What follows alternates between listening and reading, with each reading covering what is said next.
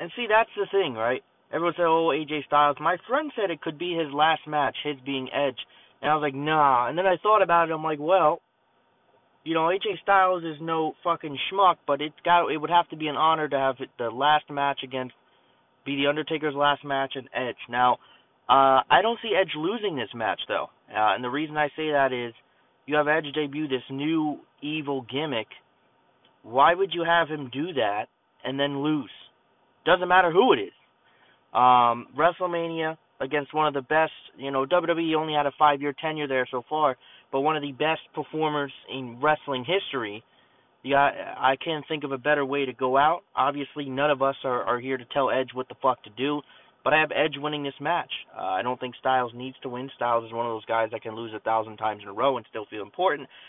This is not a preview. We'll get to that soon, but this is Edge and AJ Styles. A quick look at it.